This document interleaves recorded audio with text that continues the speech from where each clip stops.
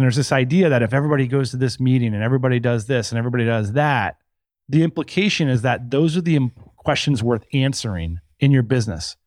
But the secret is that it's not. That the question you need to answer is, where's the next million in revenue coming from? That is the question that needs answered. And I think that's where the bravery, the excitement, and the fear come in, is like, you don't know all the time and you got to figure it out. And that's your job as a founder. Hey, podcast listener, even if you are alone in your entrepreneurial journey, know that today, right now in your earbuds, you are joined by thousands of entrepreneurs from all around the globe seeking to grow better, more profitable, location-independent businesses. If you'd like to learn more about what we do and download our entire back catalog, check out tropicalmba.com.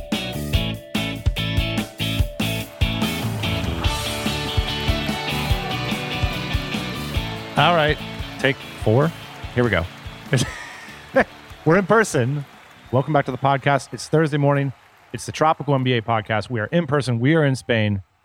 Let's get this thing rolling. How are you doing today, Ian? Sipping on the Vice Catalan. That's it right. is the most inspiring sparkling water you can find on the planet, as far as I'm concerned. Unofficial, official sponsor of the TMBA podcast. That's salty, right. goodness, bubbly. We're feeling refreshed. We're feeling crispy. We've got a lot of topics to cover today. Let's do it. All right. First things first, we are back in Barcelona for the first time in a long time. How does it feel to be on the ground in Europe for the summer? Feels great, man. You've spent more time in Europe than I have recently. You kind of blew this trip for me because you showed up earlier in the year, I should say. So I'd say your level of excitement is a little low for me. I came in hot. You're like, yeah, man, I've kind of already been here this year. I'm kind of going to be here after you too. I'm in my routine. Yeah. Good for you. I'm happy to be here. Probably happier than you are. But yeah, we're getting a lot of good rides in. We're getting a lot of good work in. We're back at the same co-working space. It feels good. You know what I mean? Like the same people are at the front office. Like it just feels like home. Yeah. Feels good to be back. Somebody walked up to me the other day and they were like, why are you clearly are missing some IQ points because you go to Barcelona in the summer. Do you know how hot it is down there? And I'm like, everything's relative. Yeah, exactly. Like I can walk down the street at noon in Barcelona and not fear for my health, basically. Yeah, totally. One thing that's really different about being here in the summer, and one of the best parts about being here, is that there's so many founders, especially in our community and our listenership, that come to Europe for the summer. And so, just got a text from a listener a few minutes ago saying, hey, let's go grab a coffee. People are coming through town. There's that vibrancy of like, we're all kind of on a little bit of a vacation holiday together, swapping notes down at the co-working center or doing fun stuff on the weekends. And so I'm just really looking forward to that idea exchange, building relationships with people that, we know and hang out with occasionally in Texas or sometimes at DCBKK. But now being here for the full summer, we have an opportunity to really spend some time with people. That's the best part for me. Can I share with you a depressing travel story real quick before? Oh, yeah. Today, by the way, we're going to talk about 2 things that are huge challenges to overcome for 7+ figure founders. We're going to call them the wheel of despair. Well, that's a good one. And the paradox of growth. Okay, so we're going to get to that in a minute, but I just want to touch on a few things at the top. The first is, if I sound depressed, is because you're looking at a guy who recently got a negative Airbnb review. Oh boy. And I want to... I've had one of these before. I consider myself to be a relatively robust emotional person, but this shattered me. It shattered me. I couldn't get any work done. I didn't want to eat. I had to get to the core of the problem. So I want to share this with the audience to see what the general opinion is out there. Do you need to take out the trash or wash the dishes in your Airbnb? In this era of service fees, I mean, I paid the service fee. $250 service fees, whatever that is, $300 cleaning fees. Uh-huh. I have a maid. I know what a cleaning fee costs, a real cleaning fee costs. I also know how dirty I am. That's why I found it a little bit offensive that these fees are so high. Okay, I'm starting to get upset. Continue on. It's interesting. I mean, I just had a deep cultural experience. Long story short, I got the review taken down. I had this kind of amazing meeting of the cultures conversation in the Airbnb chat with my host in Paris about Airbnb has a gray area about this, and the expectations weren't set. Of course, I've got a litany of excuses. I don't consider myself to be a messy person, but the apartment ran out of trash bags. And hey, I ran out of time running for my train, and I paid the service fee, and I met the maid. So I knew she was in the apartment for 3 hours after every turnover. Anyway, hey, it was a big psychodrama. But I'm curious in the audience, do you consider it disrespectful to leave a few dirty dishes or to not take out the trash when you leave an Airbnb? Oh man, I kid you not, I got the same negative review last time I was in Malaga because like the trash situation was like hard to figure out. And I just put it all around the trash can on the way out and figure out what my profile is. You can go read it today. Like I didn't bother taking it down, but I think it's the only negative review on my profile as well. I also took it equally as hard as you. But here's the thing that I'd like to talk about, because I think this is a big thing in the community right now. Before we move on to your take on Airbnb, can I just say one thing about the Malaga thing? And brother, yeah, I feel your pain. I mean, it's awful. You don't want to be that person. But what I don't understand is what's with the professional cleaning person who's being compensated, being offended about the trash situation? Is that where the line is? You know, I'm cool with the bathroom. I'm cool with the sheets. I'm cool with the floors. I draw the line at this trash situation. Well, I mean, to be sympathetic to them, like trash in Europe is pretty easy. Like especially in Barcelona, there's like a trash can on every corner. Yeah. Like everybody takes their trash out like every 10 minutes. So I think it might be a little offensive to like gather trash in your apartment in Europe. Like maybe you're inviting pests into the building. Like this is a collective thing. For like our European listeners, you got to let us, we're on the rocks over here. We got 2 negative reviews between the two of us, and we got to turn this thing around. But you had some commentary about Airbnb in general. Are you using it more or less in 2023 and 24? Less, for sure. And I think a lot of people in the community are too. Watching people in the DC and on different social media platforms like talk about their experiences, and like just in person too. I'm like, hey, you're going to Prague for a weekend. Are you staying at a hotel or Airbnb? And like a lot of people say hotel now that I know. And I think the reason is pretty clear. And this is a good example of that, is like the friction of Airbnb at this point with the service fees, with the cleaning, with the, am I going to show up and like have to wait for somebody? Like, what are the rules? Like all this stuff. It's difficult. It's really difficult, and it's challenging to stay in an Airbnb sometimes. You know, when we come back to Barcelona, I rent from the same company that I found on Airbnb like 6 years ago, just because like the apartment is like not maybe the best or whatever, but like I don't want any friction. I want to know that my place is like taken care of. I want to know when I write an email saying like today the door lock is broken, that somebody's going to be there right away and all this stuff. Airbnb has become a lot of friction, I think, in a lot of people's lives. I'll say this too, and this maybe relates to your experience as well. In the early days of Airbnb, I mean, I was a very early adopter in Airbnb. It was only you renting from someone else. And like they moved out, they went to their parents' house. They were there when you checked in. They like had a map for you, a bottle of wine.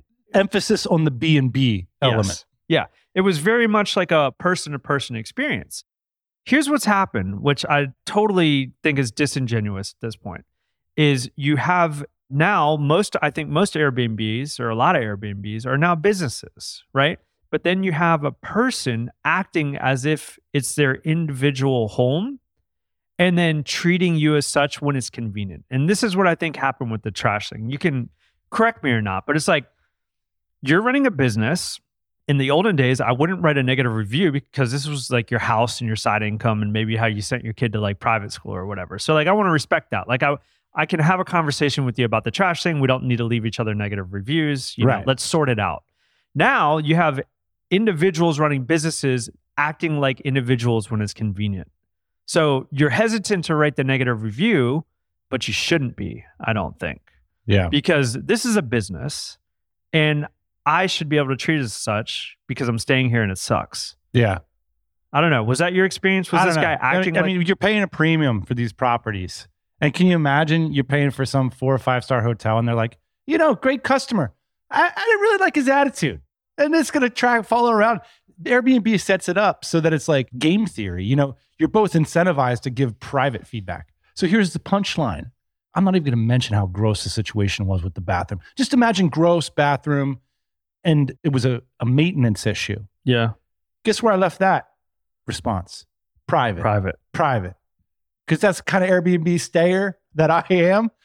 I think I do the same thing, but here's my call to action for everybody. I don't think we should do that anymore, especially if you figured out that it's a business. Like if they have like multiple properties, leave it publicly. Publicly, because you've done nothing wrong. You want to take that pain out into the world now. Yeah. All right, I think it's fair. Let's get moving on to the next topic. Let us know your thoughts on Airbnb. Honestly, I still love the platform. I think that's part of the reason I wanted to be a part of this community. It is like this weird mix of community and like mutual understandings versus it's a business too. And so it's fascinating. It's a fascinating setup. Anyway, I got more stories there. I'm going to move on. We could do a whole Airbnb episode. Here's a topic that came up a few times in the past few weeks. Is the term location independent dead? You know, I heard a couple separate people say basically, it's not that important anymore. And I actually heard another person say that that's specifically what resonated with them relative to other entrepreneurial content. Is like, oh, wow, location independence, that's my thing. But we find ourselves saying it a little bit less nowadays. I'm curious, what's your thoughts on this? Table stakes at this point. I feel like it's almost a given, especially if you're like starting a digital business or if you have a digital business.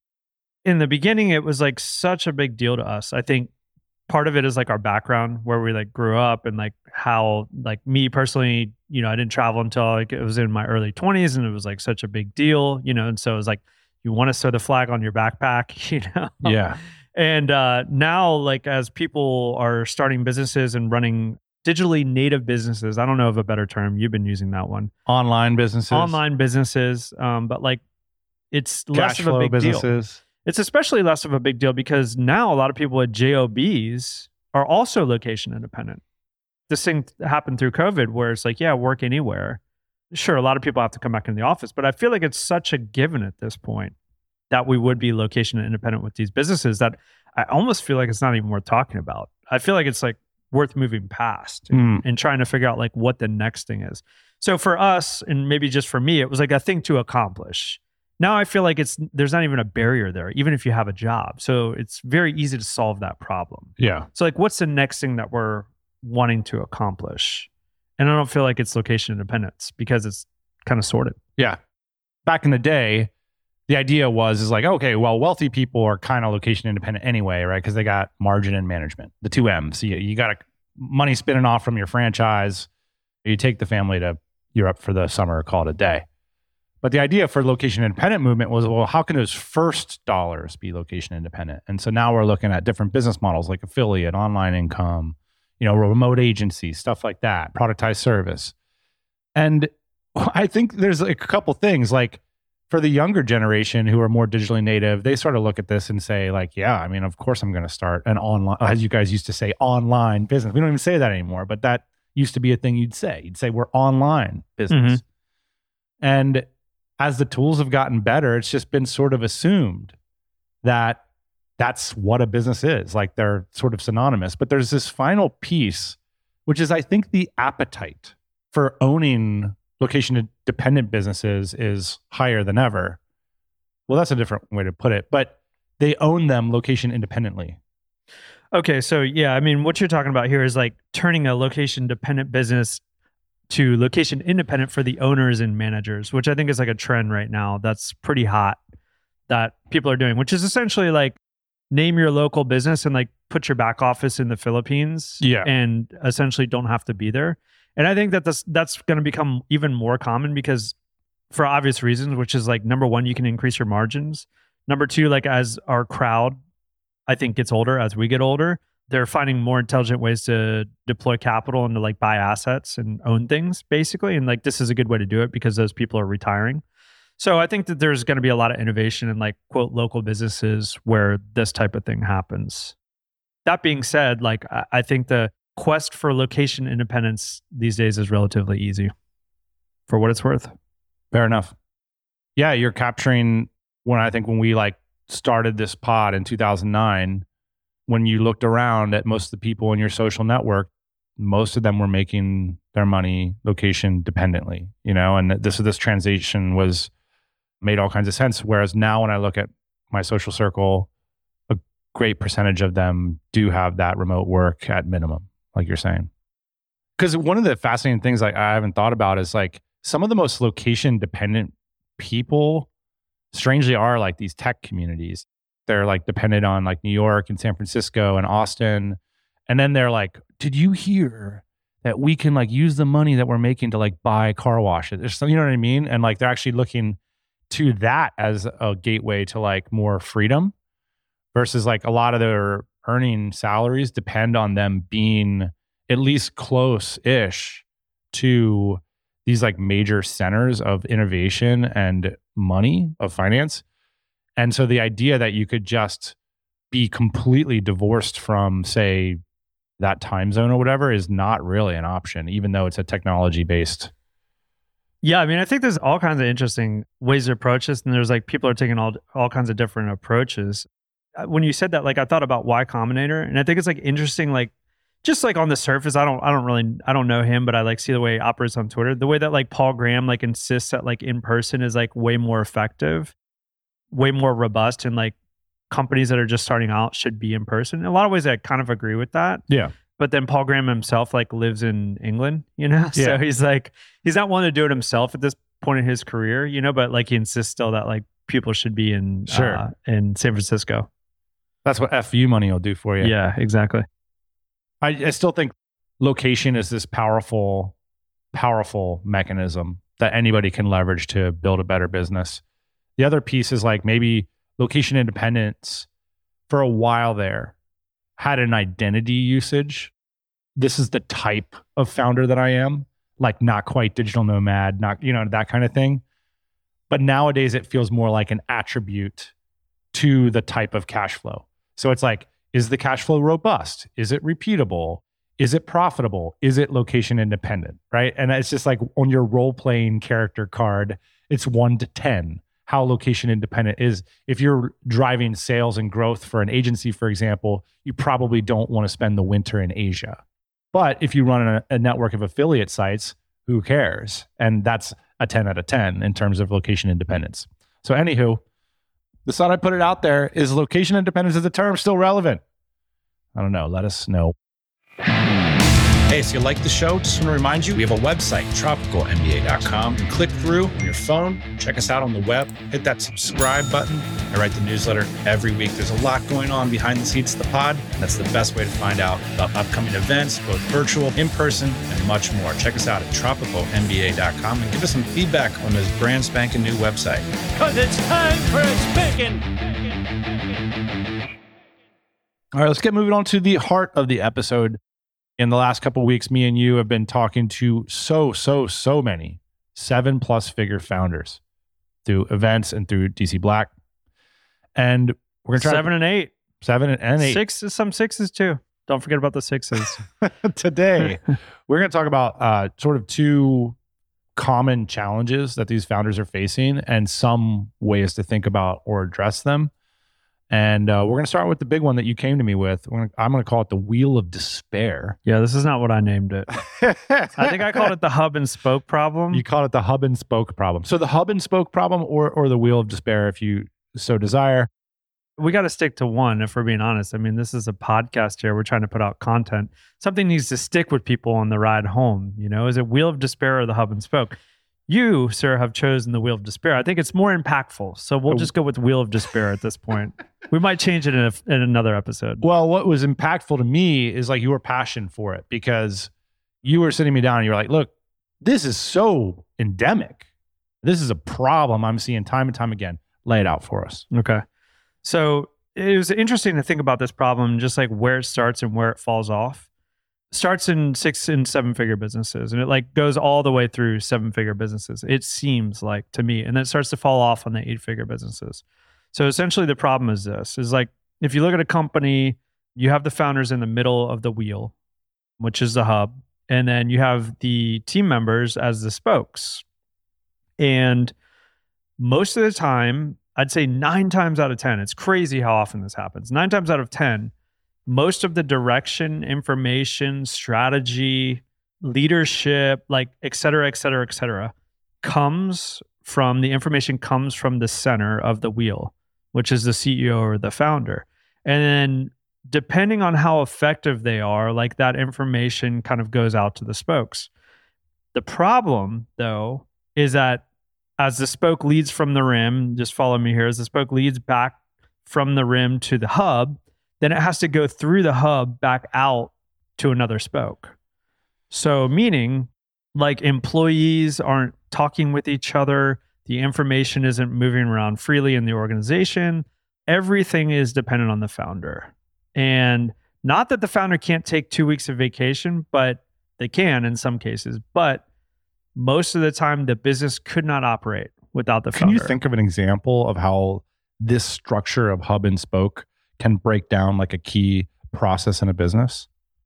Pretty much every single process in the business. I mean, that's why it feels like such an epidemic to me, which is like, if you're so reliant on this hub and spoke model, and it's easy to see why you got there because the founder founded the company, like came up with the idea, did all the jobs in the beginning, like the marketing, the engineering, like every single job the founder was doing. And then essentially they didn't delegate the entire process. And there's a lot of different reasons why this happens. I think the first reason is like they couldn't afford a real person to do the marketing. So they like hired a junior marketer, a halfway marketer, but like it wasn't director level. And Not a real person. not a real person, but this is why this problem starts to get solved at 8 figures, is because you start to hire like actual professionals, Yeah. right? That's an interesting comment there, which is that so many of us are struggling to build businesses essentially with team members who don't really, in a meaningful way, know what they're doing, right? Like it's all this talk about SOPs and systems and outsourcing to so-and-so and where. It's basically like, yeah, we're just trying to get by like teaching people what we know and hoping they do a good job, versus when you're at the 8-figure level, you bring in somebody who commands a market rate at a tech company and they're running their skill set on your platform. I first saw this, and I guess I probably called it something different when we sold our e-commerce business. And like everybody was so surprised that it wasn't like founder dependent, you know? They're like, yeah, right. I mean, that was a huge takeaway for me, is like when the person finally bought that business, we finally convinced them like, I'm not important, you're not important.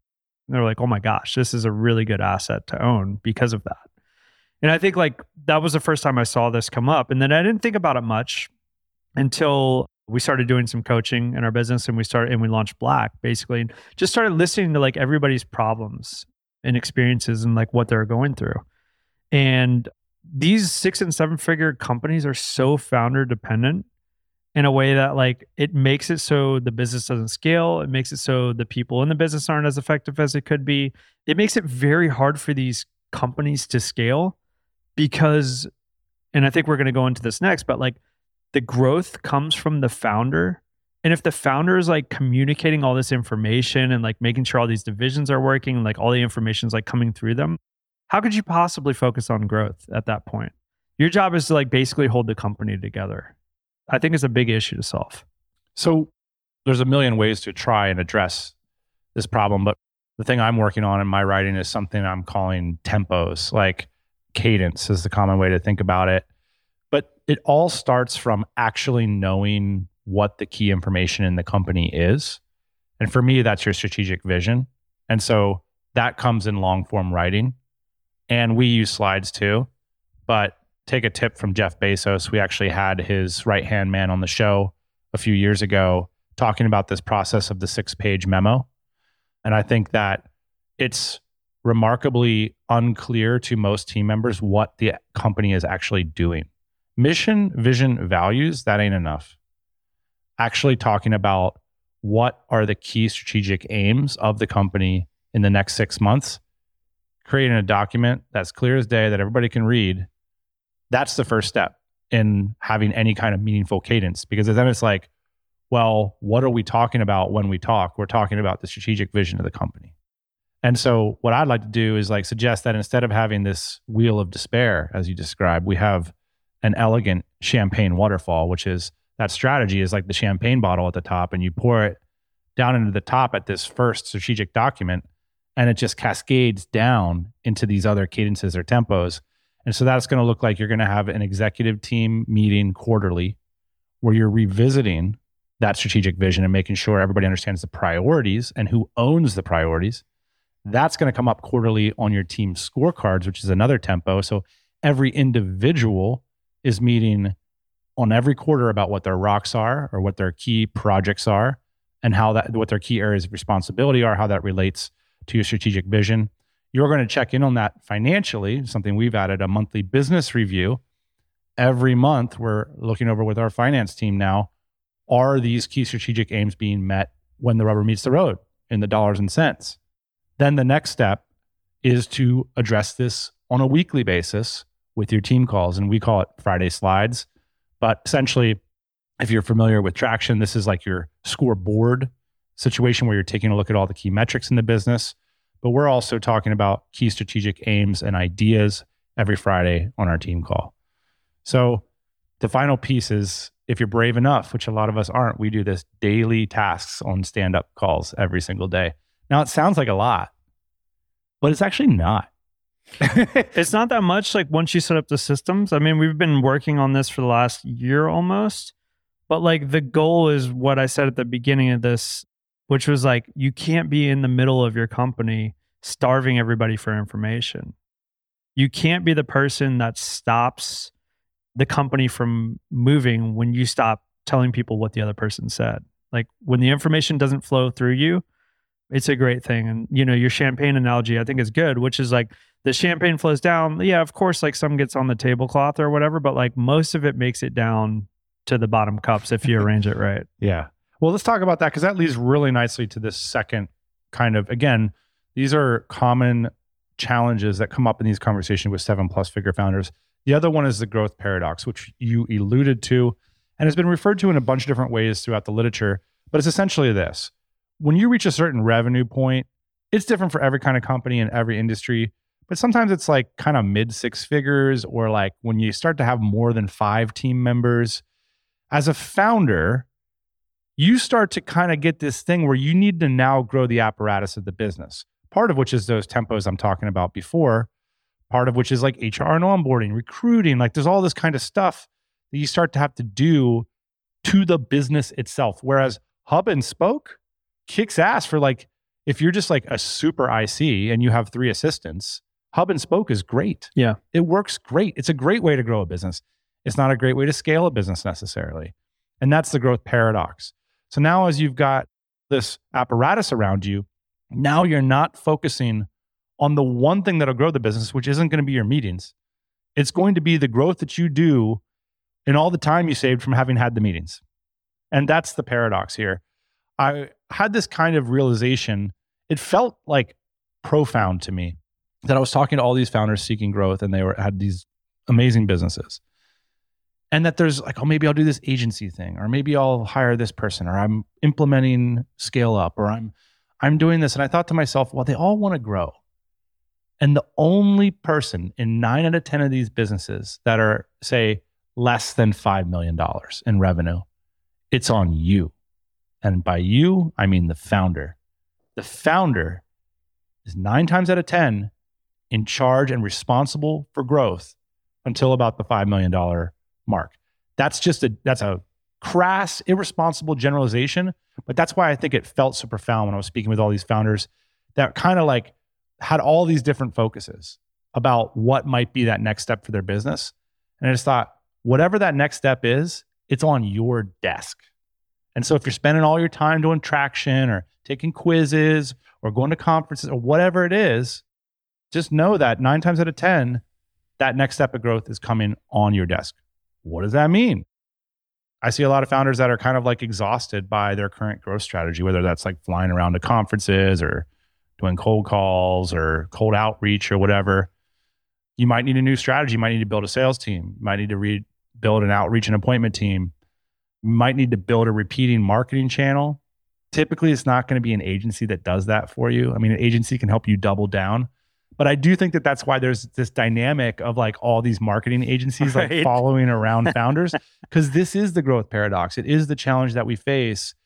And if you don't feel it in your bones, how you're going to get that next million into your business, sit with that. That's your challenge. Your challenge isn't happy team. Your challenge isn't traction. Your challenge isn't that cool thing that you're going to do with the t-shirts next week. Your challenge is the next million. That's the top challenge for companies that want to grow. And it sits squarely on your desk as the founder. I don't know, just like looking at that directly and saying you're responsible for that answer in 9 out of 10 cases. I think that's a powerful thing for founders to recognize if provided they want to grow. I wrote down some notes here. I said, often taking the move to expand into a new market or pricing tier, that's often something that your team members aren't going to do. They could have all the information in the world, at the 7-figure level. They're often not going to go do that for you. Sometimes maybe. Sometimes increasing operational velocity can be this growth strategy, but not often. Often it's going to be aggressive marketing, repeatable channels, aggressive sales, aggressive deal making, strategic thinking, tough stuff. I'd say tough, but also the word that I would use is like brave. You have to be like brave. It's the same thing that like got you to start the company. Is like you took a leap of bravery at some point. It's like I'm going to take another leap of bravery when I'm going to try and figure out how to scale to the next million. And yeah, I think you're right, Dan. I mean, in the last couple of years, this has really hit hard for us, I think, or me especially, which is like you look around at your payroll, and I think if you're me, you look around at your payroll and you're like, gosh, man, look at all this payroll. Like, can't somebody grow this thing for me? Like, what am I paying everybody for? It's like, come on. But what you're paying people for is to like run the playbook that you put in place to like meet your goals. And now it's time to go out, come up maybe with a new playbook, and then maybe with a new set of goals, and then with another team or with more people, right? But I think like for me especially, this one hit hard because it was like, well, can't everybody else do this? Like, yeah. And I think at a certain point, the answer is yes. And both with the growth paradox and with the wheel of despair, I think it happens like at 8 figures. I start to talk to more 8-figure companies that are joining DC Black, and like more this is happening at the 8-figure level. Well, it's like, yeah, director level. It's like, yeah, they came over from Meta or they came over from Yelp or whatever. And like, they're really good at this. This is what they've done for the last 5 years. Like, yes, their salary, their job security, everything depends on them like growing this strategy because that's what they do. But for these 6 and 7-figure companies, yeah, I think you're absolutely right to say like this comes from the founder. It's our job. It's what we're uniquely suited for. Now, you can also say too, like, well, I don't want to do that. Like, I want to continue to be the craftsman in my business. You got to make sure that like you have a business that you can afford to do that in, Yeah. Because in some cases you can't afford to do that. Yeah. And, one of the challenges with the tidy little lifestyle business is that it's fragile as well. And that's something that's really kind of become apparent to me over the past 5 years. You can have a really nice cash flow that's leveraged in terms of time and location, and you got everything set up, but it can be wiped out from something like COVID, or it can completely change from industry dynamic. And the bottom line is the smaller your company is, the less robust it is. That's typically the case. And so that's an argument for having at least an eye to this growth vision. Now, a lot of people are going to say, well, what got me here won't get me there. I don't know how to grow.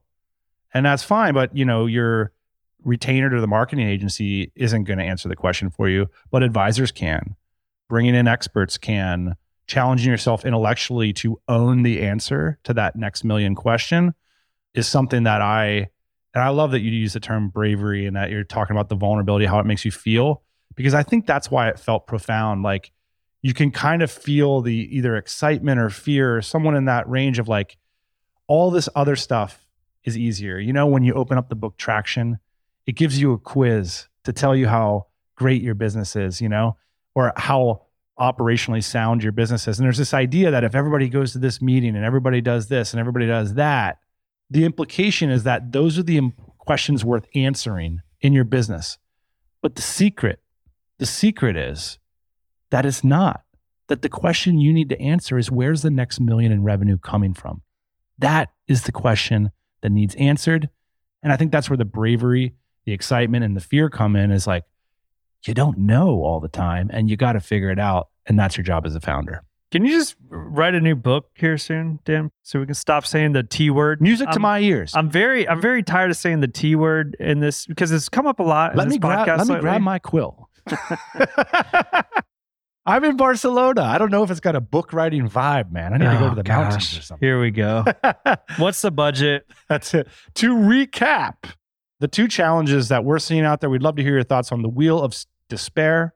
Ian's talking about how the lack of information flow through a company can hamper its ability to operate well. And then, of course, the growth paradox, which is this idea of how running the business itself interferes with the key responsibility of a founder, which is figuring out that next growth strategy. That's it. That's it for this week. We got to do some growth stuff. I'm going to grow some parts of my body. I'm hungry. Let's go eat lunch. It's good to have you. I'm just so excited for a summer of podcasting here in Barcelona in person. That's it. We'll be back next Thursday morning, 8 a.m. Eastern time. Hey, thanks for listening to the Tropical MBA podcast. You can go to tropicalmba.com, get access to hundreds of back episodes and all kinds of other goodies. Load up your iPod. That is the cheapest way to fly business class on your next international flight. We will see you next Thursday morning, 8 a.m. Eastern Standard Time.